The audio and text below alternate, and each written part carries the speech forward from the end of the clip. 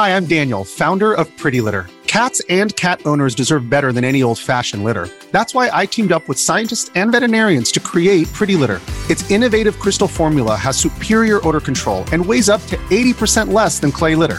Pretty Litter even monitors health by changing colors to help detect early signs of potential illness. It's the world's smartest kitty litter. Go to prettylitter.com and use code SPOTIFY for 20% off your first order and a free cat toy. Terms and conditions apply. See site for details. Genuinely, after I put that in the group Slack, the work Slack, and people were like, I'm just about to have lunch, why did you say that? And after we recorded last week's episode, I went around and checked like all our flour and oats. I was like, looking, and I became convinced I could see like some of the flour moving and stuff. Oh dear. I'm glad to have introduced a new era of arachnid paranoia.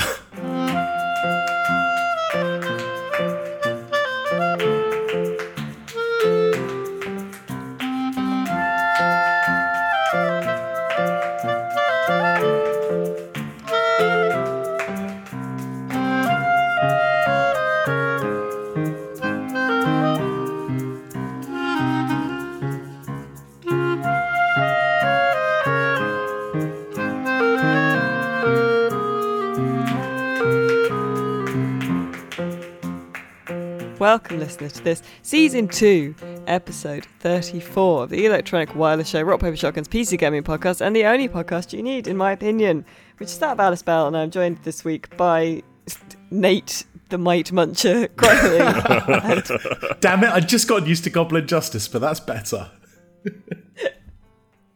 And you can hear as well, James Archer is back. Hello, James. Hello. How have you been? I'm good.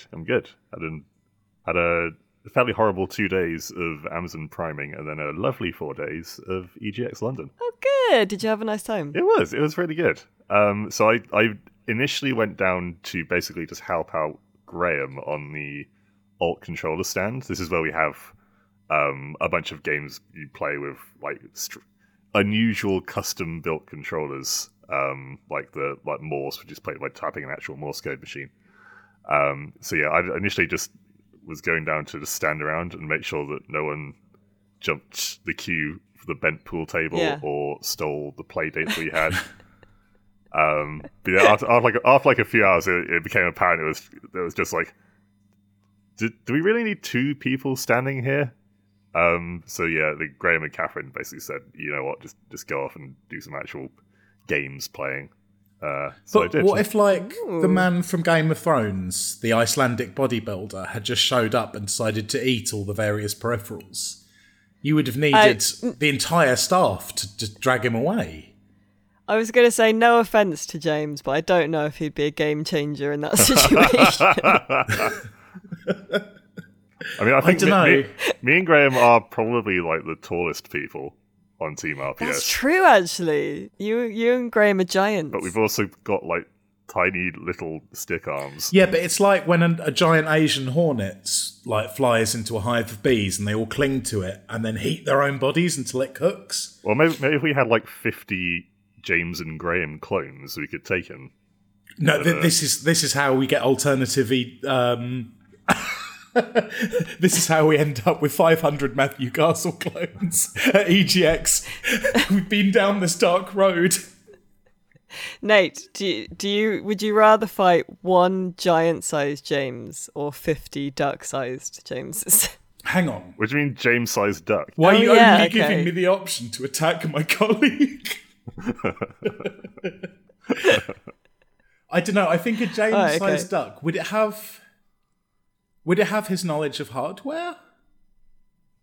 Would that make a difference? It would be too precious a resource to attack a duck that can manage machines. But how? It doesn't have opposable thumbs. Well, Scrooge McDuck made a fucking fortune. Oh my god! In the do you know those stores that just have like random toys that say pop but are not Funko Pops? Ah, yes. Yeah. And then like scented candles next to them and stuff.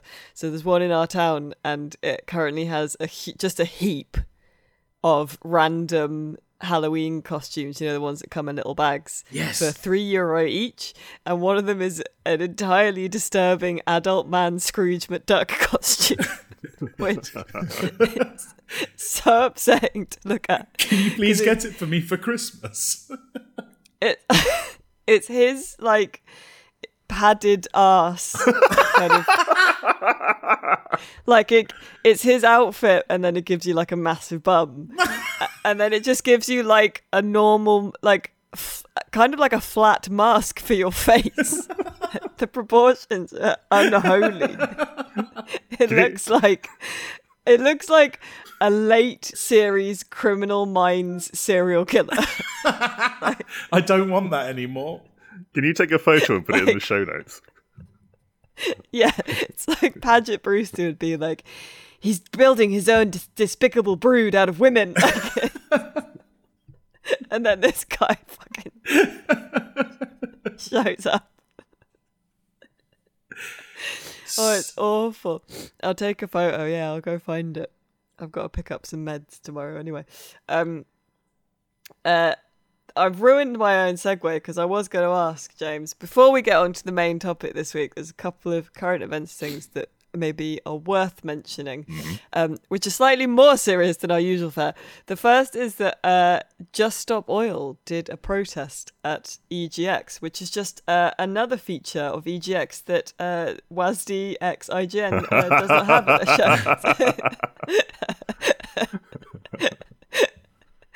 show. We have reported on it, as have our pals at we haven't yet. Our pals at Eurogamer have, but I believe we're doing a more in-depth reportage, or planning to, hopefully. I hope this now does come out and I don't sound like an idiot. But I would characterize maybe slightly confused protest. Broadly speaking, if I'm fine with them, protesting at the Crucible, I'm not really bothered by them protesting at EGX, whatever beef you have with them. They tried to squirt orange paint at the big screen showing an in-progress Tekken match. I believe it was the final. And then put more paint on the two-player screens, and then did a short speech where they said, this is not a game, or similar. In a statement released by Just Stop Oil, its protesters, the three protesters, were arrested for criminal damage. And they said, video games let us escape into new and exciting dimensions, but real-world physics are about to deliver the death of billions. Put more carbon into the atmosphere at this point, and it's game over. I maybe would haggle with their copy, but... I would really haggle with the copy, yeah. Yeah, gamers cooperate to win. And, we need, what they say, we need those skills to survive. Everyone must step up and join the civil resistance against new oil and gas. Which, fair enough. I agree. I just really can't stand it when people who I ideologically agree with entirely make me cringe like that. Just hire someone else to write the bloody postings. I would say as well, I'm not sure why they picked the Tekken tournament on the Sunday. It was much quieter on the Sunday than the Saturday. Sunday is the quiet day. It says it targeted EGX specifically because the event has ties to Barclays Bank and because oil giant Shell sponsors video game battle royale Fortnite. Neither of which I don't think was specifically. There wasn't like a Barclays stand anywhere. Yeah. I don't know what they'd exhibit. Barclays actually sponsors the Res Session stage, which is sort of the RPS. This has somehow got the exact same energy as like a tired uncle buying a Star Wars fan a Starship Enterprise model. Yeah, and like the guy at the shop is like, yeah, this is definitely the one he'll want. I bought you C-3PO. So I would suggest, I'm broadly fine with it. They have maybe targeted the entirely wrong kind of target. That's the same word. But they targeted like a community-run event rather than like an actual big thing that is anything to do with either Barclays or Fortnite. Yeah. But that happened. Yes. Did you hear anything about it, James? Had you already left by then? I'd literally just left, I think. Oh no!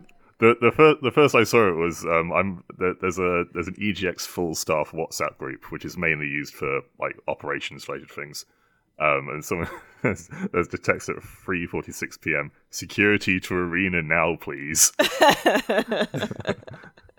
And then there's like a bit of confusion, and then like a few minutes later, everything is fine. Protesters.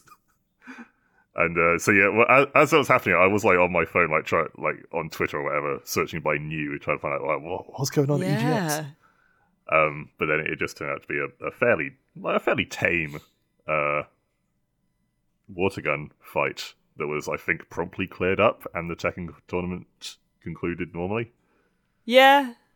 So yeah, like I'm with you. Like I'm totally down with fighting climate change, less so with the hey gamers want to avert the apocalypse. How do you do, fellow Tekken players? But yeah, like no one in that esports crowd, I think, was directly affiliated with Barclays or has the means to fight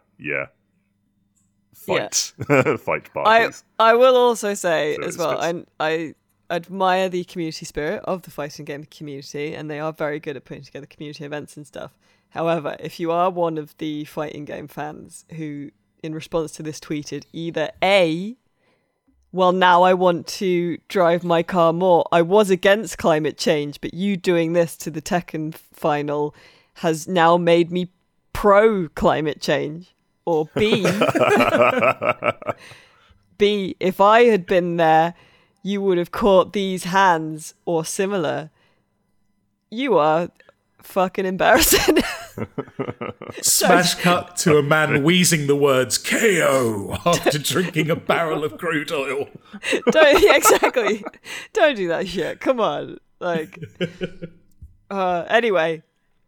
Yeah, it did just kind of have... It basically gave the vibe that they didn't really understand video games or the event. But either way. In a more... Genuinely, I said that was more serious than normal, and then I just made fun of the protesters. I apologise for making fun of the protesters. I feel like, yeah, your message is fine. Delivery needs work. Obviously, the Israeli-Palestine conflict has been awfully exacerbated over the past week. One thing to be aware of is that Bohemia, who are a developer who made or make Arma 3, has warned that a lot of videos being shared on social media that are purporting to be of the conflict are fake and are made in Arma 3, basically. People are making videos of that they say are, it's a member of Hamas shooting down an Israeli helicopter. They're not. Oh yeah, the real. helicopter ones, they were being faked in during the sort of course of the Ukraine business as well, weren't they? Yes, yeah. Helicopters seem to be particularly easy to fake. Yes. So just to be aware of that, thank you to PC Gamer for first spotting this. The developer posted on Twitter or X or whatever, saying, with the tragic events currently unfolding in the Middle East, we feel it's vital to share once again our statement concerning the use of Arma 3 as a source of fake news footage. It is disheartening for us to see the game we all love being used in this way. While we've found ways to tackle this issue somewhat effectively by closely cooperating with leading fact-checking agencies, sadly we can't mitigate it entirely. They've published a guide explaining how to distinguish Arma 3 gameplay from real life. It was, again, as you pointed out, Nate, it was originally created during the opening weeks of Russia's invasion of Ukraine in 2022. And it is a useful document, although, as Edwin has pointed out, it does sort of veer into self-promotion, with Bohemia taking the opportunity to hail Arma 3 as, quote, a unique open sandbox platform. But that really pisses me off. Yeah. But in any case, we will link to this post in the show notes just to, help you stay aware of that and see if it can help you spot some of the telltale stuff. It's stuff like it'll be in unusually low resolution, even lower than you'd expect from, even dated smartphones, shaky cam. It might take place during the dark or at night. It won't have sound because in-game sound effects are often obviously distinguishable from reality. People won't be in motion because, video game people do not look real. That sort of thing. So stay, I guess, aware of that as members of the video game community. And if you spot an obvious fake, maybe just flag it up.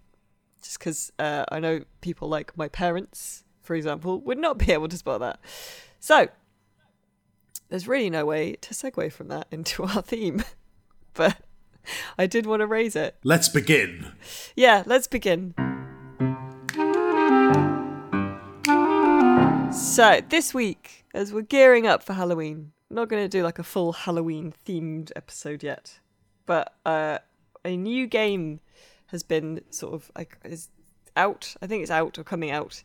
That we got a press release about that Edwin wrote about that was interesting to me because, as you're aware, I love farming sims. It's called Harvest Island, and the news post is Harvest Island. It's a lovely farming sim with no horrifying undertones whatsoever. So it's your I see. Yes, it's your regular farming sim. So it's got you plant turnips and you gather eggs from your chicken coop, and you go scavenging. But you have to also gather, I guess, offerings for the gods, because the gods have needs. It's best to read the carvings on their statues early in the morning in case they ask for something elaborate, says Edwin in his news post. Meet their requests in a timely fashion and you'll earn a bless, a resource that can be put towards the prosperity of your farm, but leave them too long and they will ask for something else. So where before maybe they wanted crabs, now you have to have crabs and a side of raw meat. Where are you going to find raw meat? Will that raccoon do? But your little sister doesn't want you to kill the raccoon. She's getting upset, and now it's getting dark, and your dad gets mad when the gods don't receive their due. So Harvest Island is out this week, which the developers are calling Stardew Valley, but a horror game. Gruesome. I've been playing the demo, says Edwin, and so far it is enticingly dreadful. Steam user reviews also paint an overall positive picture, with the caveat that this is much more of a farming simulator than a horror game, and not a genre-leading farming simulator at that. But I love stuff like that, and so I wanted to talk in October-y fashion about games that sort of start off normal and become something else. You know, the ones I like that genre as well, yeah. Inscription, I guess, is the last thing I played that had that vibe to it. Have you played that one? Yeah, it's the card game where you're in a cabin, isn't it? Yeah, and obviously, kind of appealed to me, as the resident card game addict. That was, the sort of mechanics were familiar to me. I knew there was something weird about it, but I didn't read anything about it going in. I won't spoil it now. But I suppose that's got horror trappings on it from the word go, but it turns into quite a different experience to what you think it will be. And it's also, to be fair, more of a robust deck building game than I thought it was. I guess my expectation would be there would be an initial card game that very quickly fell apart to become some kind of point and click horror. But no, it really actually develops the core game. And, kind of like how The Witcher had... what was it called? Wales or something? What was the card game? What? Well, it had like a Welsh name, didn't it? Gwent. That's it. Wales. Yeah. But so Inscription's nice because it's like a horror game with a very good functional card game in it. Did you play Inscription, James? No, I never did. It doesn't look like my thing. Yeah, because it's not really like it's my thing in that I love that, this is more than what it seems, and it becomes like quite meta, and not to spoil it, but yeah, it I'm changes kind of interested by stuff like this in an academic sense. I will like watch YouTube videos of stuff like this. Yeah. Of like Doki Doki Literature Club, or there's a game called Spooky's Jump Scare Mansion, which yes, which like kind of like it obviously like suggests it has jump scares in the name, but it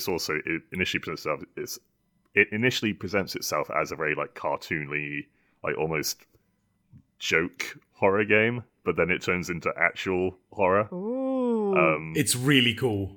So really so cool. yeah, I don't think I wouldn't play that stuff because I'm probably just a wuss around horror games. But yeah, I'm interested enough to kind of see what the developers do with it and how they pull off that transition.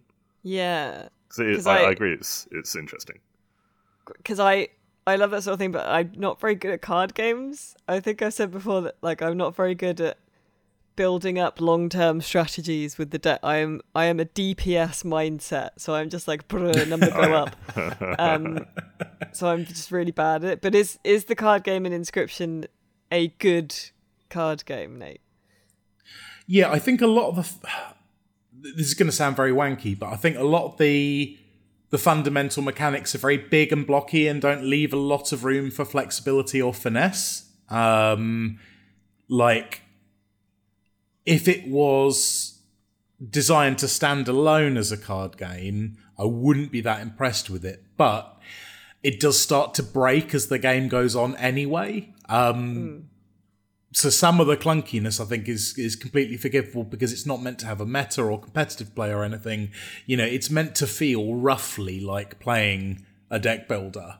So it's kind of like a simulacrum, I guess. But yeah, it functions well enough. My favourite card in it is the Long Elk. Which is horribly just like an elk skull with a set of vertebrae that extends off the left of the card and then across the table. I really, really like it.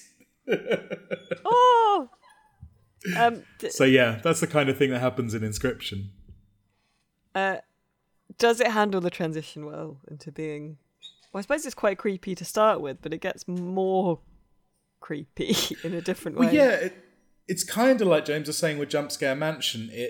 It shifts to a different flavour. It starts off, you're in an eerie cabin playing a card game for your life against a spooky figure who only their creepy eyes can be seen. But, then one of the cards starts talking to you and things like that. So it becomes a lot more gonzo than it looks like it's going to be from the outset. I'm trying to think, actually, because obviously we started this discussion with horror in mind. Can you think of many games that managed to do like shocking genre transition but without horror involved? Because the only thing I can think of really is Frog Fractions. I've played Frog Fractions, but like, what does it... I can't remember Frog Fractions. Frog Fractions starts as a children's math game and becomes the transcendence of the human consciousness. Oh, yes. I remember. It's that one. It seems bizarre that I forgot that, doesn't it? Well, it's so bluntly hilarious. Yeah, no, I can't... Weren't there like 2 sequels as well? I do not know. No, I think it's easier to do with horror. I was going to say Inscryption is a Daniel Mullins games game, and all... Is it? Yeah, all the Daniel Mullins games do that to an extent. So Pony Island is the first one I remember playing, and I also remember at the time people being a bit... Some sort of games media, commentators being a bit snooty about Pony Island because people really liked it, and they were like, "Oh, is this the first time you played a game that goes weird?" Like, it's a good game. Shut the fuck up. I've never come across Pony Island. Tell me of it. So Pony Island is you are playing an arcade side-scrolling platformer on a sort of CRT screen cabinet, and you are a pony and you are jumping and doing whatnot, and the levels get gradually harder, and then it becomes clear that you are playing against Satan for your soul, basically. Ah, that one. That was from ages ago, wasn't it? Yeah, it's quite an old one. Totally makes sense. That's the Inscryption guy. Oh, you learn something every day. James, can you think of any genres that do that aren't horror? I suppose you need a contrast, don't you? Yeah, I'm trying to think. I guess Gone Home kind of like goes in the opposite direction. It starts out being like, ooh, haunted house, and then it's just red hair dye, mate. Yeah, that's a really good one. The light's flicking because of bad wiring. It's fine. Yeah, and it has. Please. That shifts tone a bit, doesn't it? I don't know if it shifts in quite as unexpected a way. No, it just gets more depressing. Yeah, because I suppose that at first seems like, oh, it's a jaunty but not offensive satire on like post-Soviet bureaucracy, and then no, it's actually quite hard hitting. Yeah, yeah. I don't know if it might sort of count a bit, but I played the demo for Buy Me Some Soup, which I mentioned last week, which is a game where you have to use like a very old, late 80s, early 90s PC to try and order someone some soup. And at the end of the demo, the doorbell rings and you have to get up. And I don't know, it just gave me the vibe that it was going to get upsetting in a good way, just because, and some of the videos and stuff involved in it were very good and weird. So that's maybe a preemptive one. Did you get to opening the door, or was that... No, that was the end of the demo, yeah. So it could have been Frankenstein or Dracula.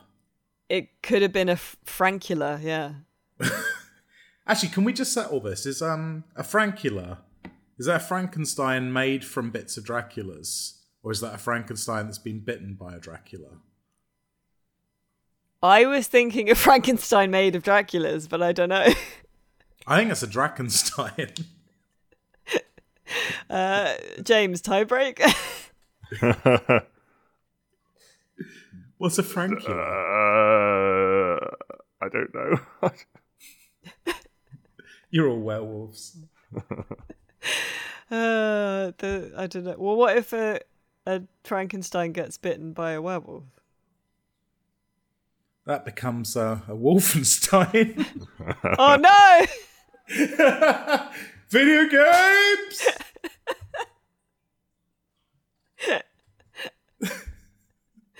No. I suppose it is easier to do it with horror as an ingredient, even if it's the reverse of Gone Home, just because you need a contrast. What would you do it with, Nate? Oh, a city builder. Actually, I've been absolutely mainlining Against the Storm, which I'll chat about in what we've played. But I've been thinking a lot about, the universally understood city builder mechanics, like supply chains of things, and kind of like you were talking about with Harvest. Was it Harvest Island? Yeah.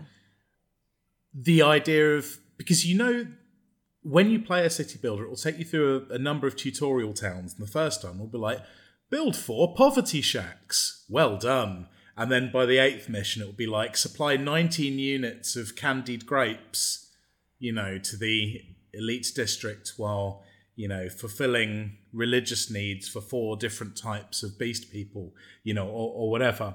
And it would be, as those things you need to do become more complicated, it would be quite good to start slipping in some really dark things with the same absence of justification as the others. So you'd have to arbitrarily provide like spiced wine to this district and, glazed ceramics and bone totems, and then you'd start worrying about who needs the bone totems. And before it's too late, you've got a load of occult cannibals living in the city.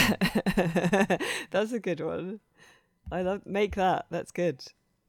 I like that. Because that'd be like, the invisible hand of the market, but it's also the invisible hand of Dracula.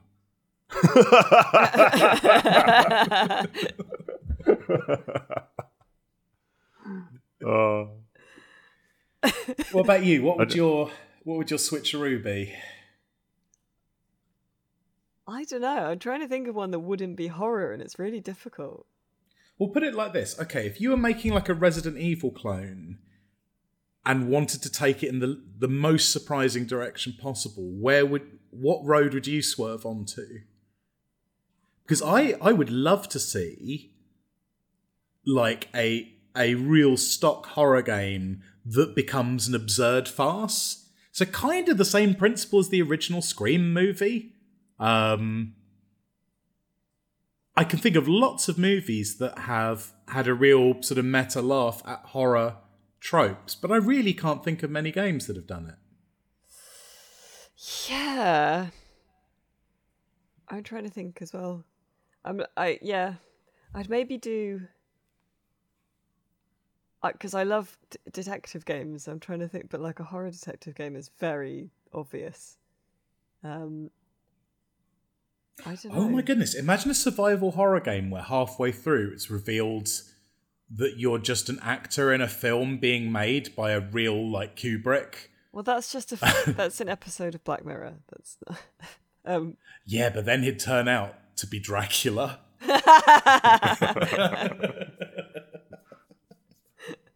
Okay, I'll stop spamming the Dracula bit. I've had my fun.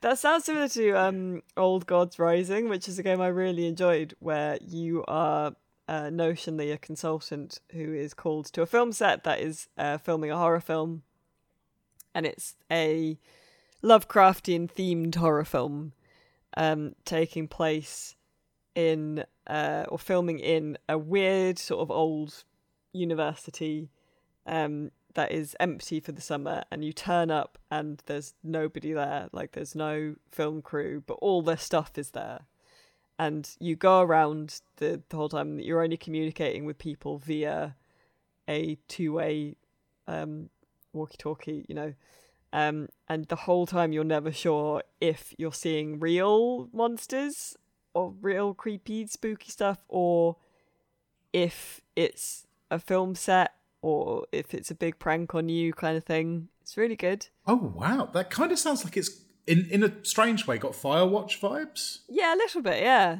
But like, because I love the way they played with uncertainty in that. I thought that was going to go really dark.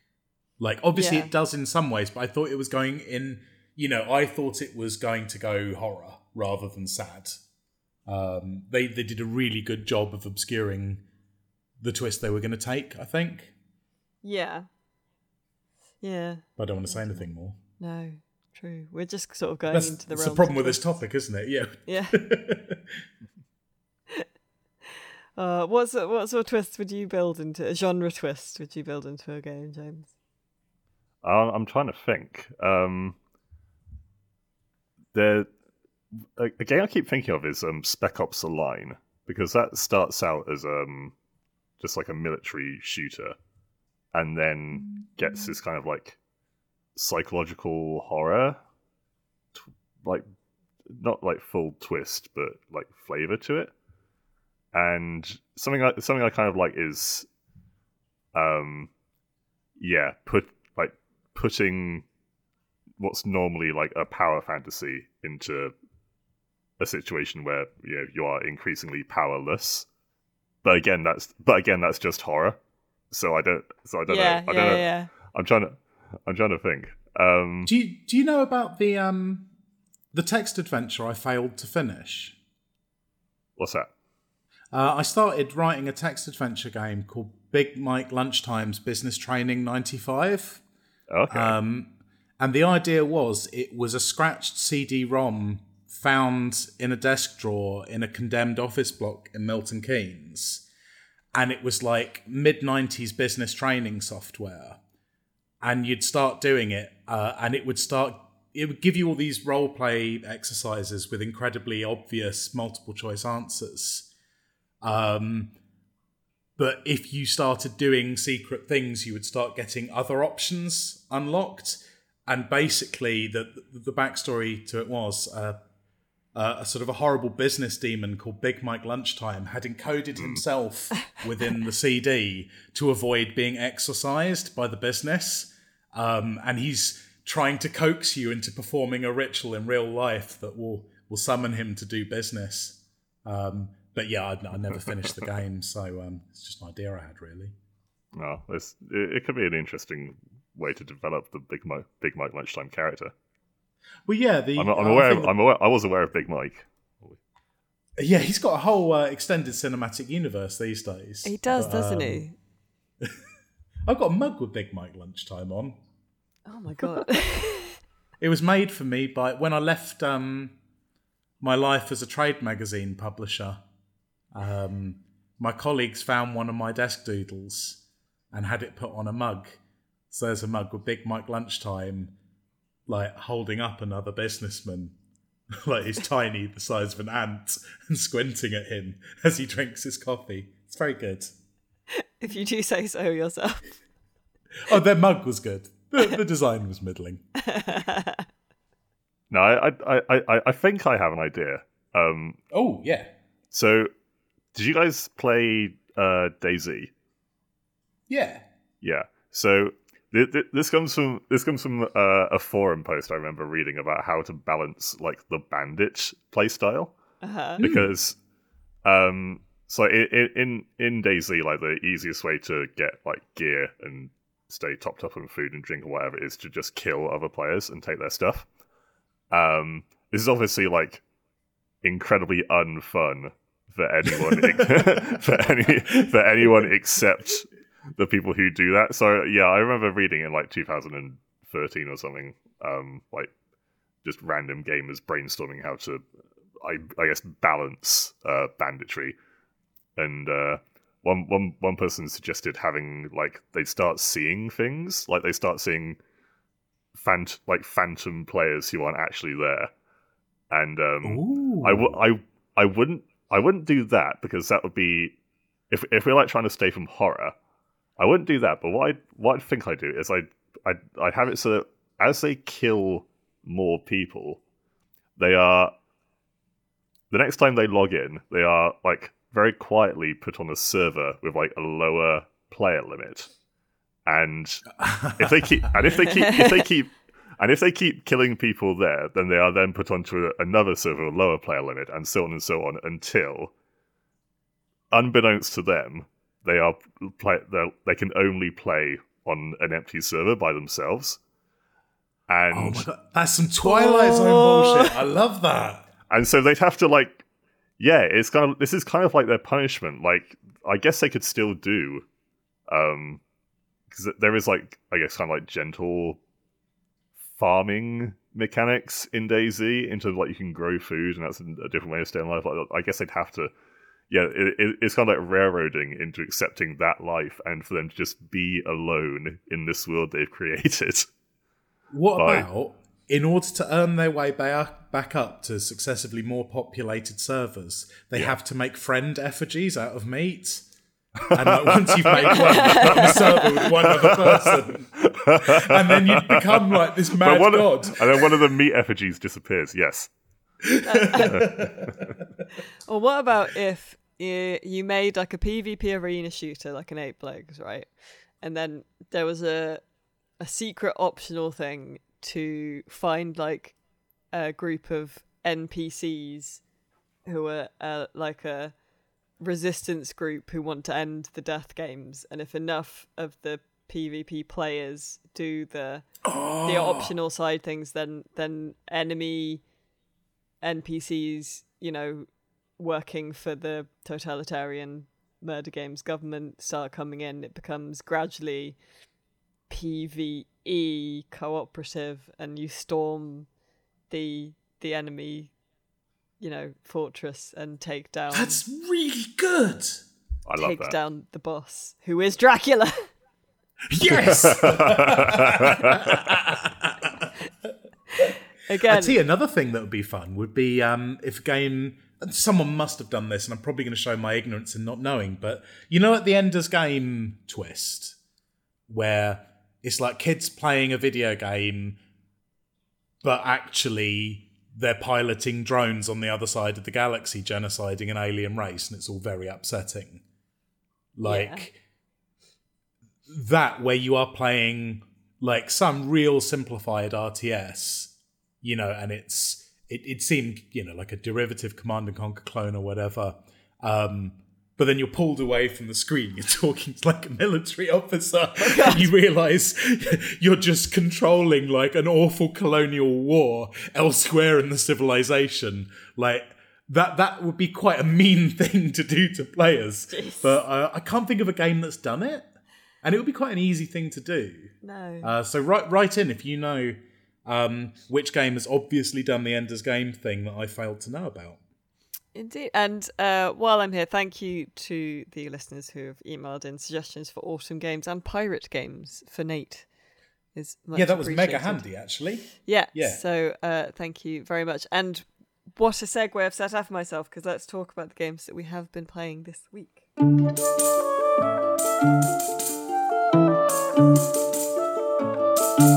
James, what? Yes. You were at EGX. Did you play anything good at EGX?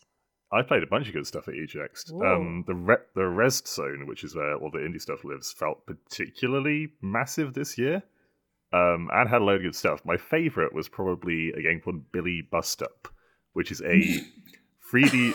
You play as a goat, which is a Billy Bust Up is so good.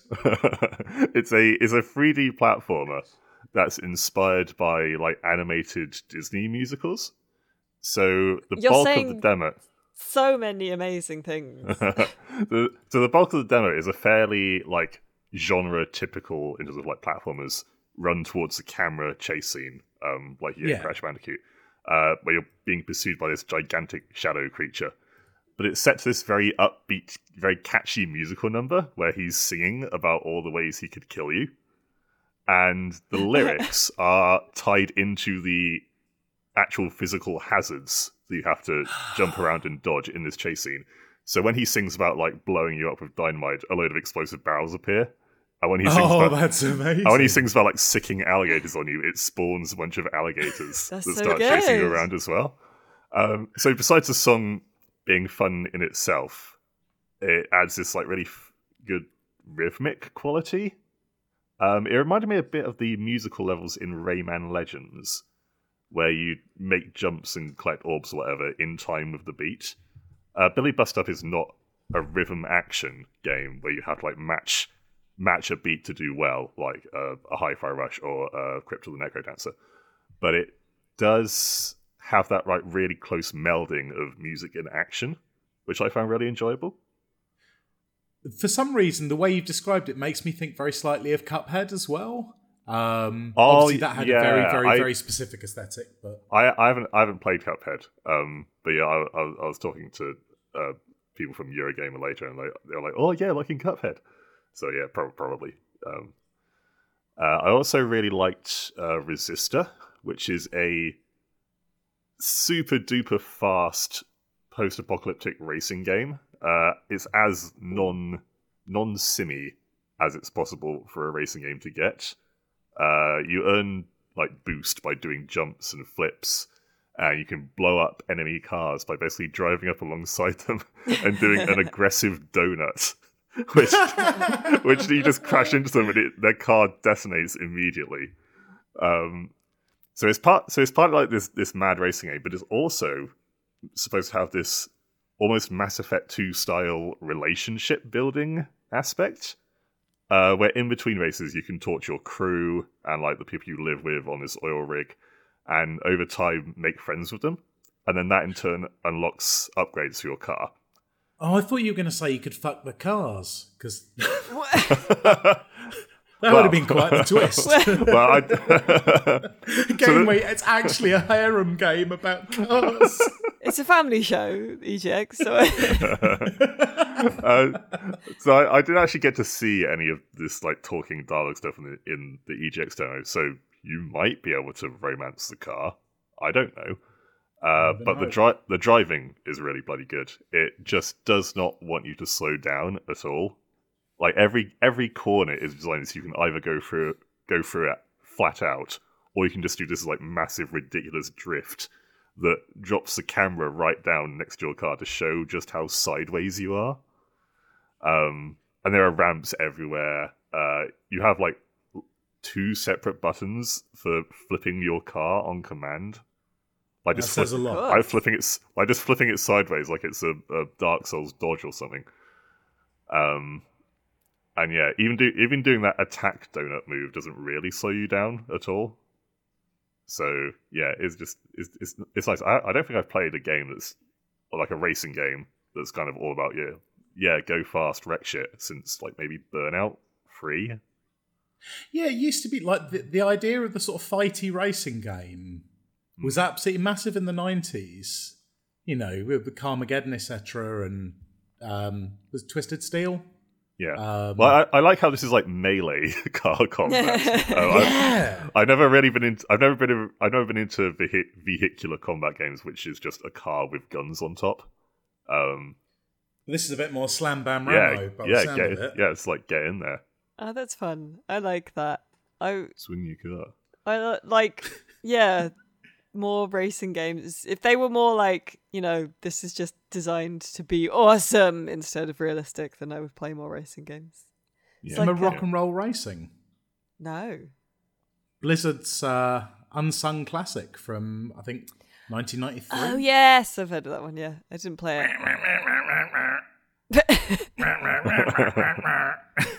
That's basically the experience of playing rock and roll racing.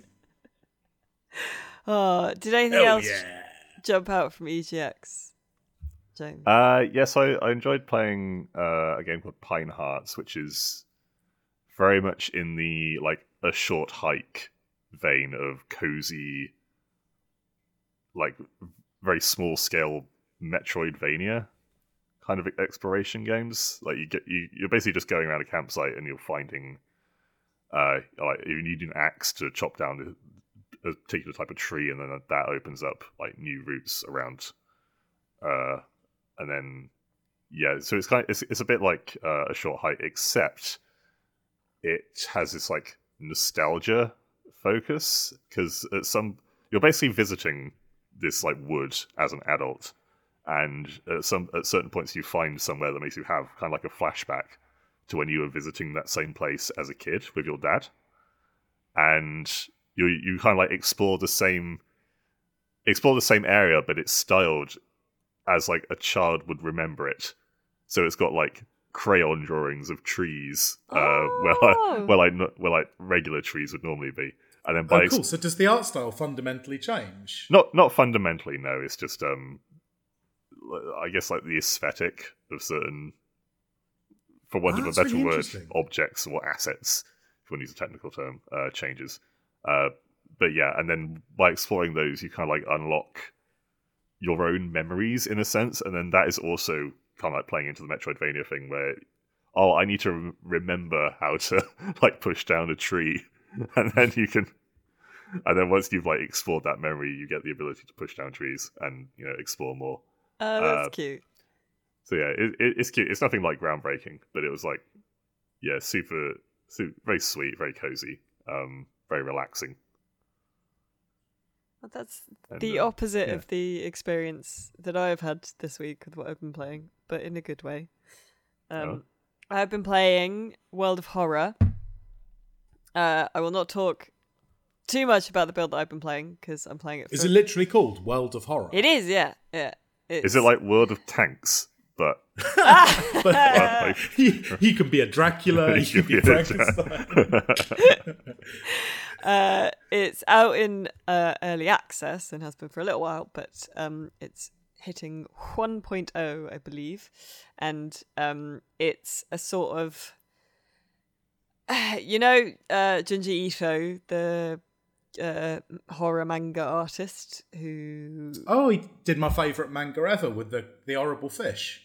Yeah, that's him. And it's sort of... It's influenced a lot by his work, you can tell just by looking at it. And then there's also sort of a bit of Lovecraft, because it's got old gods as well. And a little bit sort of like a really unforgiving 80s RPG, almost a text adventure, but not really. You play a young person whose town has just like a lot of horrible shit has started happening in it, and you need to solve 5 cases which are sort of randomized each time you attempt to run, and and which are just weird things happening in the town. So it might be like, a janitor is kidnapping the swim team and turning them into mermaids, like in Tusk, or someone's attacking. It's a lot of the sort of Japanese ghosts turn up that you might find, folklore creatures and ghosts, like in. Is the big skeleton in it? I have not encountered the big skeleton. I've encountered the lady with scissors. I don't know. I'm very sorry. I'm very culturally ignorant because I cannot remember the names of these said ghosts. But there are also just people doing weird things. One of the cases is going to like a folk festival in the next town, and it's like a big cult thing. There are also different endings to them. So there's the replayability factor. Like with the janitor, maybe you fight him, and it's got weird turn-based combat that's quite fun but a little bit obscure. But maybe you, I don't know, fight him and win, or you aren't strong enough to fight him when you encounter him, so you knock an oil lamp over and that burns part of the school down, and then for the rest of that run you cannot go to certain parts of the school because it's burnt down.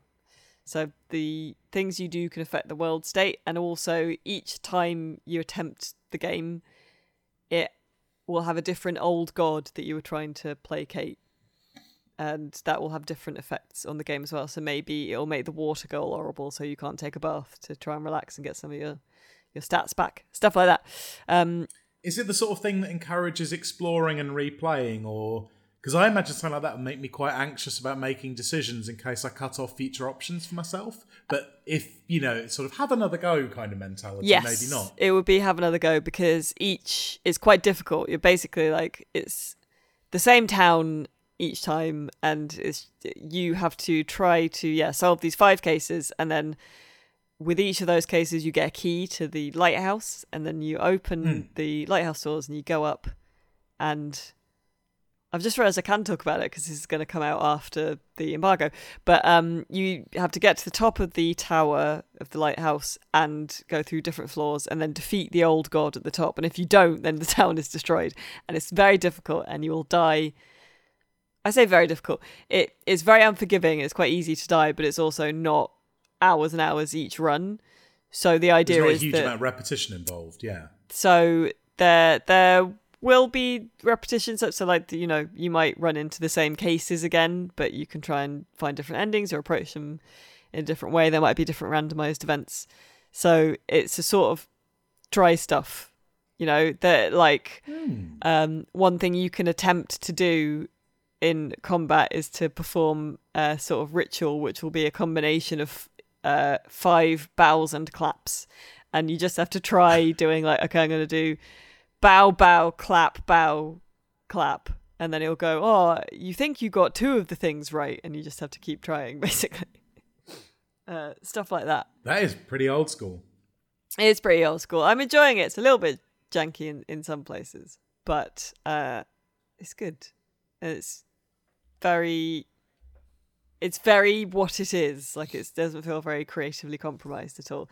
I can also see it being very Marmitey, like you're either like it or you won't, kind of thing. I think it's good. And it does sound more interesting to me than a lot of things in its genre. So yeah, that's, what was it called again? Sorry, World of Horror.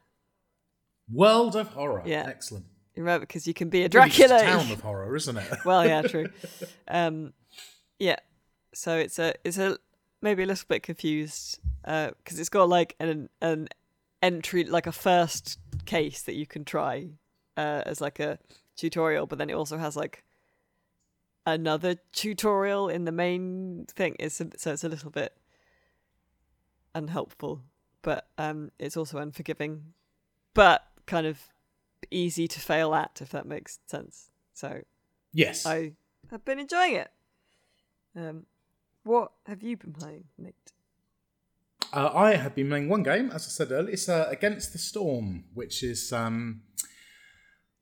it feels like someone's had a big think about Frostpunk and wondered how they can make a game with some similar vibes but very different mechanics, and I think they've done very well indeed. It is a city builder. It's a fantasy city builder. You have several types of people who can live in your cities, including lizards. So that's good. All right, Oprah, fucking hell. and you're in a world of permanent rain. It's your classic fucked fantasy world with one very bad weather condition that you're trying to deal with. And in this case is a big case of the soggies. So there are several seasons. And like in Frostpunk, you know, the big tense, survive the storm bit. That kind of happens to you every year in Against the Storm. And you have to burn extra fuel to stop everyone from crying and stuff like that. And then the unique thing about it is rather than making one city, you know, building that up till it's perfect, the world is wiped clean by the storm every decade or so.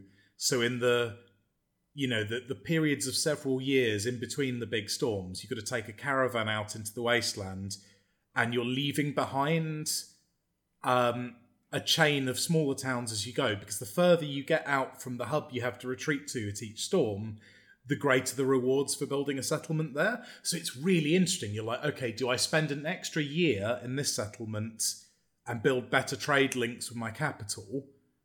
Or is there not enough time left to the big storm that it's worth doing that, and I'd better just forge on and try and get a better reward from settling at the next place? So there's some really interesting strategic decisions connected with that. And there's also, it removes a lot of the decision paralysis and sort of blank page syndrome from the sort of city builder template, because in many cases, you're only going to be at a location for 20 or 25 minutes of game time, and you're just trying to throw up a functional settlement that can produce a shitload of planks and send them back home, for example. And I think that is all really new stuff and really exciting. It's early access, which is the bane of all city builders. But I trust this one to get there. It's already feeling pretty feature complete. I don't know how close they are to the end of their roadmap, but it's a strong recommend. So there's not much like early access jank. No, not at all. It's not bugged out at all. I haven't yet come across a sort of this feature will be implemented later pop-up or anything like that. There are some systems. You know when a big patch has just landed and it adds a system to a game that is cool but doesn't feel like it really fits in with the rest? Like, there's a whole system for collecting different types of rainwater to power buildings, which feels really, really cool, but the game hasn't really made me bother with it yet, which leads me to suggest it's feature implemented but not entirely bedded into the sort of broader rhythms of the game. So definitely one that will get better in time as well, I think. Okay, I was sort of a bit hesitant to try it because I was a bit scared of the storm element of it, which I know is the whole point. So. Well, yeah, it's weird because it's very atmospherically done. There's no combat in the game, but it really makes you feel there will be. Like, it's a fully pacifist experience, which is very odd, because even like, you know, events which involve villagers dying essentially will just sort of quietly send them off the map. It's got a really oddly non-violent ethos, which is kind of lovely, but it just makes the storm this constant oppressive thing sitting on the horizon. And yeah, well, like I say, it takes that element from Frostpunk of just like weather that bullies you and implements it in a really different way. It's cool. And there's lizards. Very quickly. Dracula? There might be a Dracula. I'm holding out hope. Holding out for a Dracula. It's raining low poly Frankensteins. Very quickly, James, is there anything else from EGX you I quite like a couple of games from the Left Field collection, which is kind of like the more offbeat part of the Red Zone. One of them is just called Comet, and it's a horror tinged visual novel where you play through it and like it's clearly like missing chunks of dialogue, but even so like the sentences form actual sentences. It's just there are like big gaps in the words. But like that's what you have to play off the first time you play it. But then as you can get to an ending in like 5 minutes, but then when you replay it, like more of those chunks are filled in, and so it gradually like adds more and more context and backstory to your interactions with like the one person you're speaking to. That's very cool. So that was interesting. There was another game which is called Judaro, and it is a action adventure game inspired by Scottish mythology, and it uses like stop motion animation. So all the characters are basically, I guess maybe like either photographs of, or maybe maybe 2D scanned images or something of like actual figurines and models. Like on the main guy on Judaro, you can see like his leg joints and his arm joints, and he's clearly like a bit of an action figure type thing. The one thing I'm a bit nervous about admitting is I don't know if it's meant to be funny or not, because in some ways like it is very funny. Like you are initially followed around by like a pink rabbit floating on a cloud, giving you like sage advice, and a lot of the villages you meet are kind of like horrible abominations of like deformed plastic and terrible painting. It's like I don't like Nate, you might have seen a YouTube video called Fin Your Paints, which is like a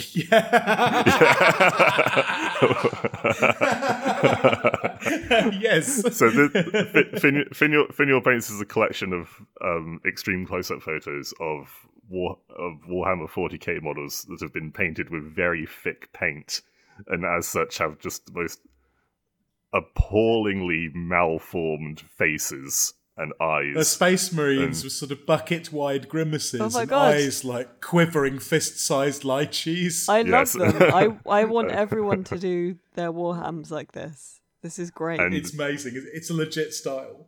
And yeah, a lot of the characters in Judaro look like that. So even as they're speaking to you in a very like straight-faced manner, giving you tasks and quests and whatever, it just was a bit funny.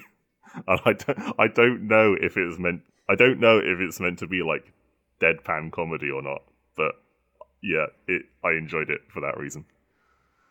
I'm sorry if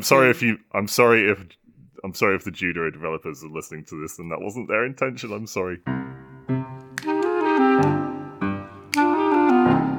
Let's move on and have a good day to wear hard. James, what's going on in hardware at the moment? Yeah, so I'd like to draw our attention to a recent FCC filing, FCC being the Federal Communications Commission, which is a regulatory body in the US. This is for an as-yet unannounced device named the Valve Steam Deck Model 1030. Now, the current Steam Deck's model number is 1010, so what this basically suggests is that Valve have submitted a new Steam Deck model for regulatory approval, and that it will have at least some sort of new Wi-Fi and Bluetooth module, because the FCC specifically deals with products that use like wireless communication.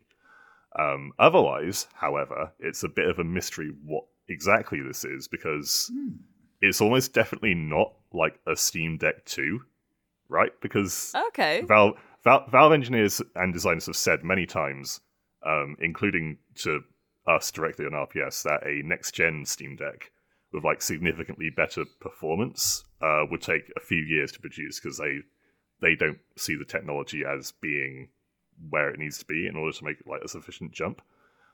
On the other hand, this FCC filing doesn't necessarily mean that this is that this new model would only have something boring like a new Wi-Fi chip. That's only mentioned in the paperwork because the FCC specifically deals with communications.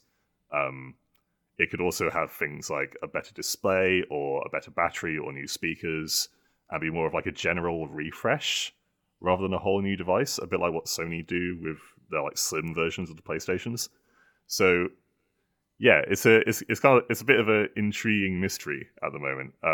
So with the caveat that this is all technically rumor, I thought it would be fun if we all have a guess at what this device is and what's different about it. And then if it turns out to be a real thing that Valve are really releasing, then we can come back on a future Good Day to Wear Hard and see whose prediction came the closest. All right? Okay.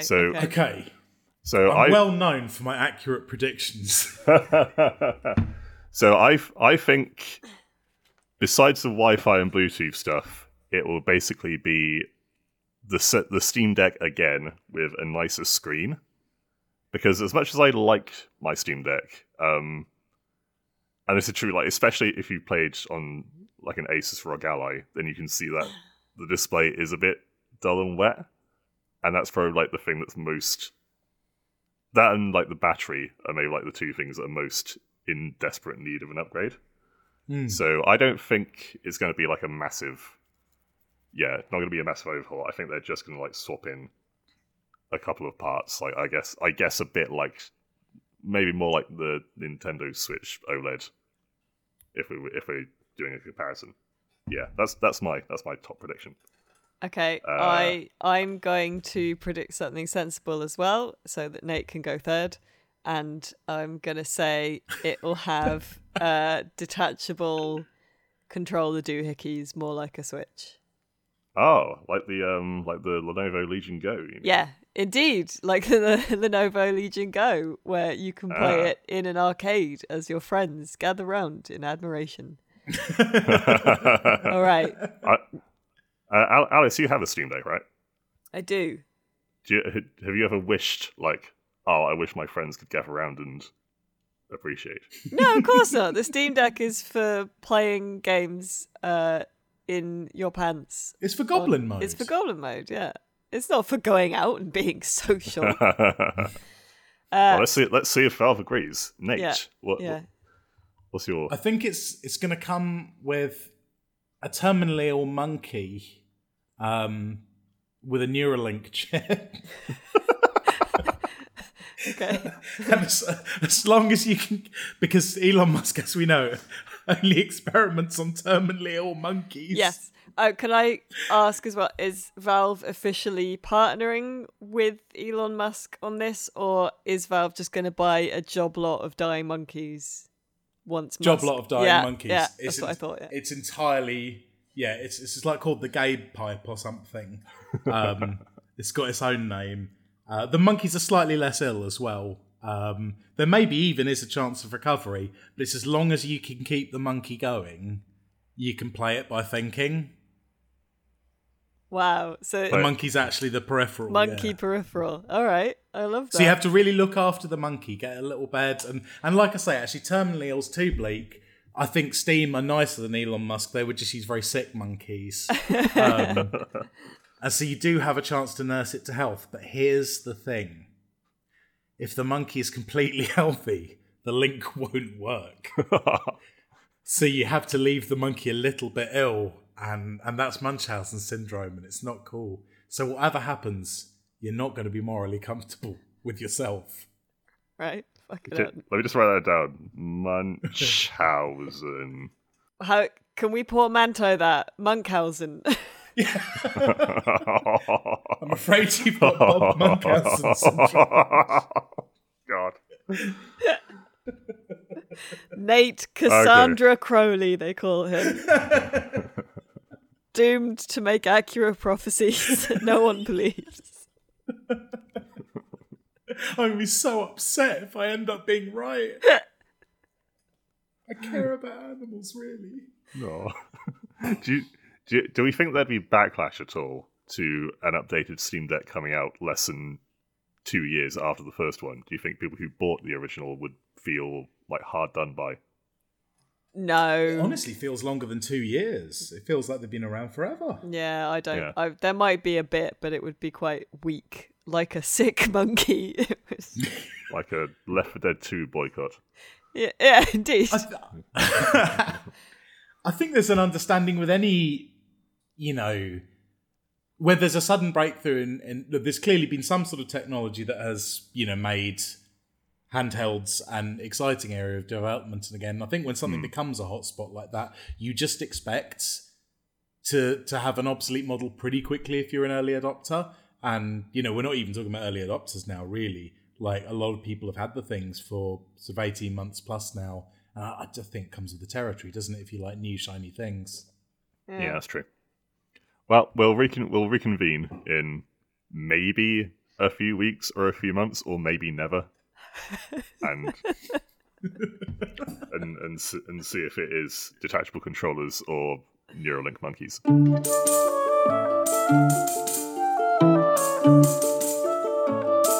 All right, that just about does it for this week's episode of the Electronic Wireless Show. We did not have a Tower of Jocularity this week, and as always, when there isn't a Tower of Jocularity, I think we have more time than we do, so it's a bit of a longer episode. But thank you so much for joining us for this Season 2, Episode 35, which I think I erroneously called Episode 34 at the top, but it was in fact Episode 35. All that remains now is for us to very quickly give some recommendations, because every week we recommend something that is not a video game. So James, what are you recommending this week? I'm absolutely going to regret admitting this on a recording, but I've been watching and hugely enjoying Love is Blind on Netflix.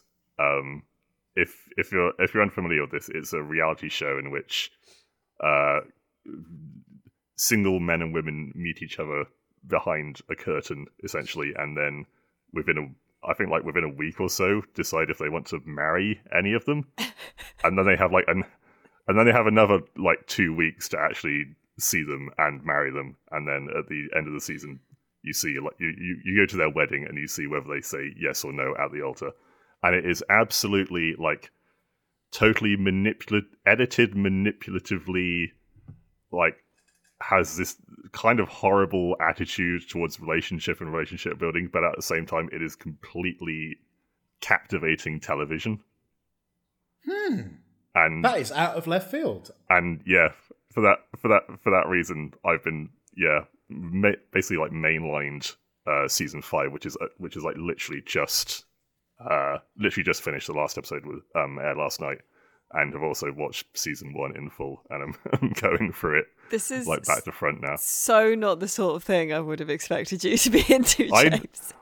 I know. I think it's a deeply honourable recommendation. Every week you come here with some cool chiptune shit or some organic mayo, and then this week you're basically what happened was I was just doing some ironing and my girlfriend had it on, and I was like, "Oh, what's that crap you're watching?" And then I started having interesting arguments, and I started rooting for people and thinking, that guy's a jerk. And it just this was like the time I got into EastEnders for 5 years. Because my mum wouldn't stop watching it, and just being in the room enough made me give a shit about Phil Mitchell. There you go. That's strong, James. Oh, That's strong. God. I think Phil Mitchell just got married to Kat Slater. One of the Mitchells, anyway. I thought you'd said a cat. No, that's quite departure. Yeah, it's Halloween themed. This is my wife, Tibbles. Anyway, this week I'm going to recommend another book. It's called Murder in the Family by Cara Hunter. It's another crime book. I am nothing if not predictable. This one, though, is a bit different. It is basically the script of a Netflix show.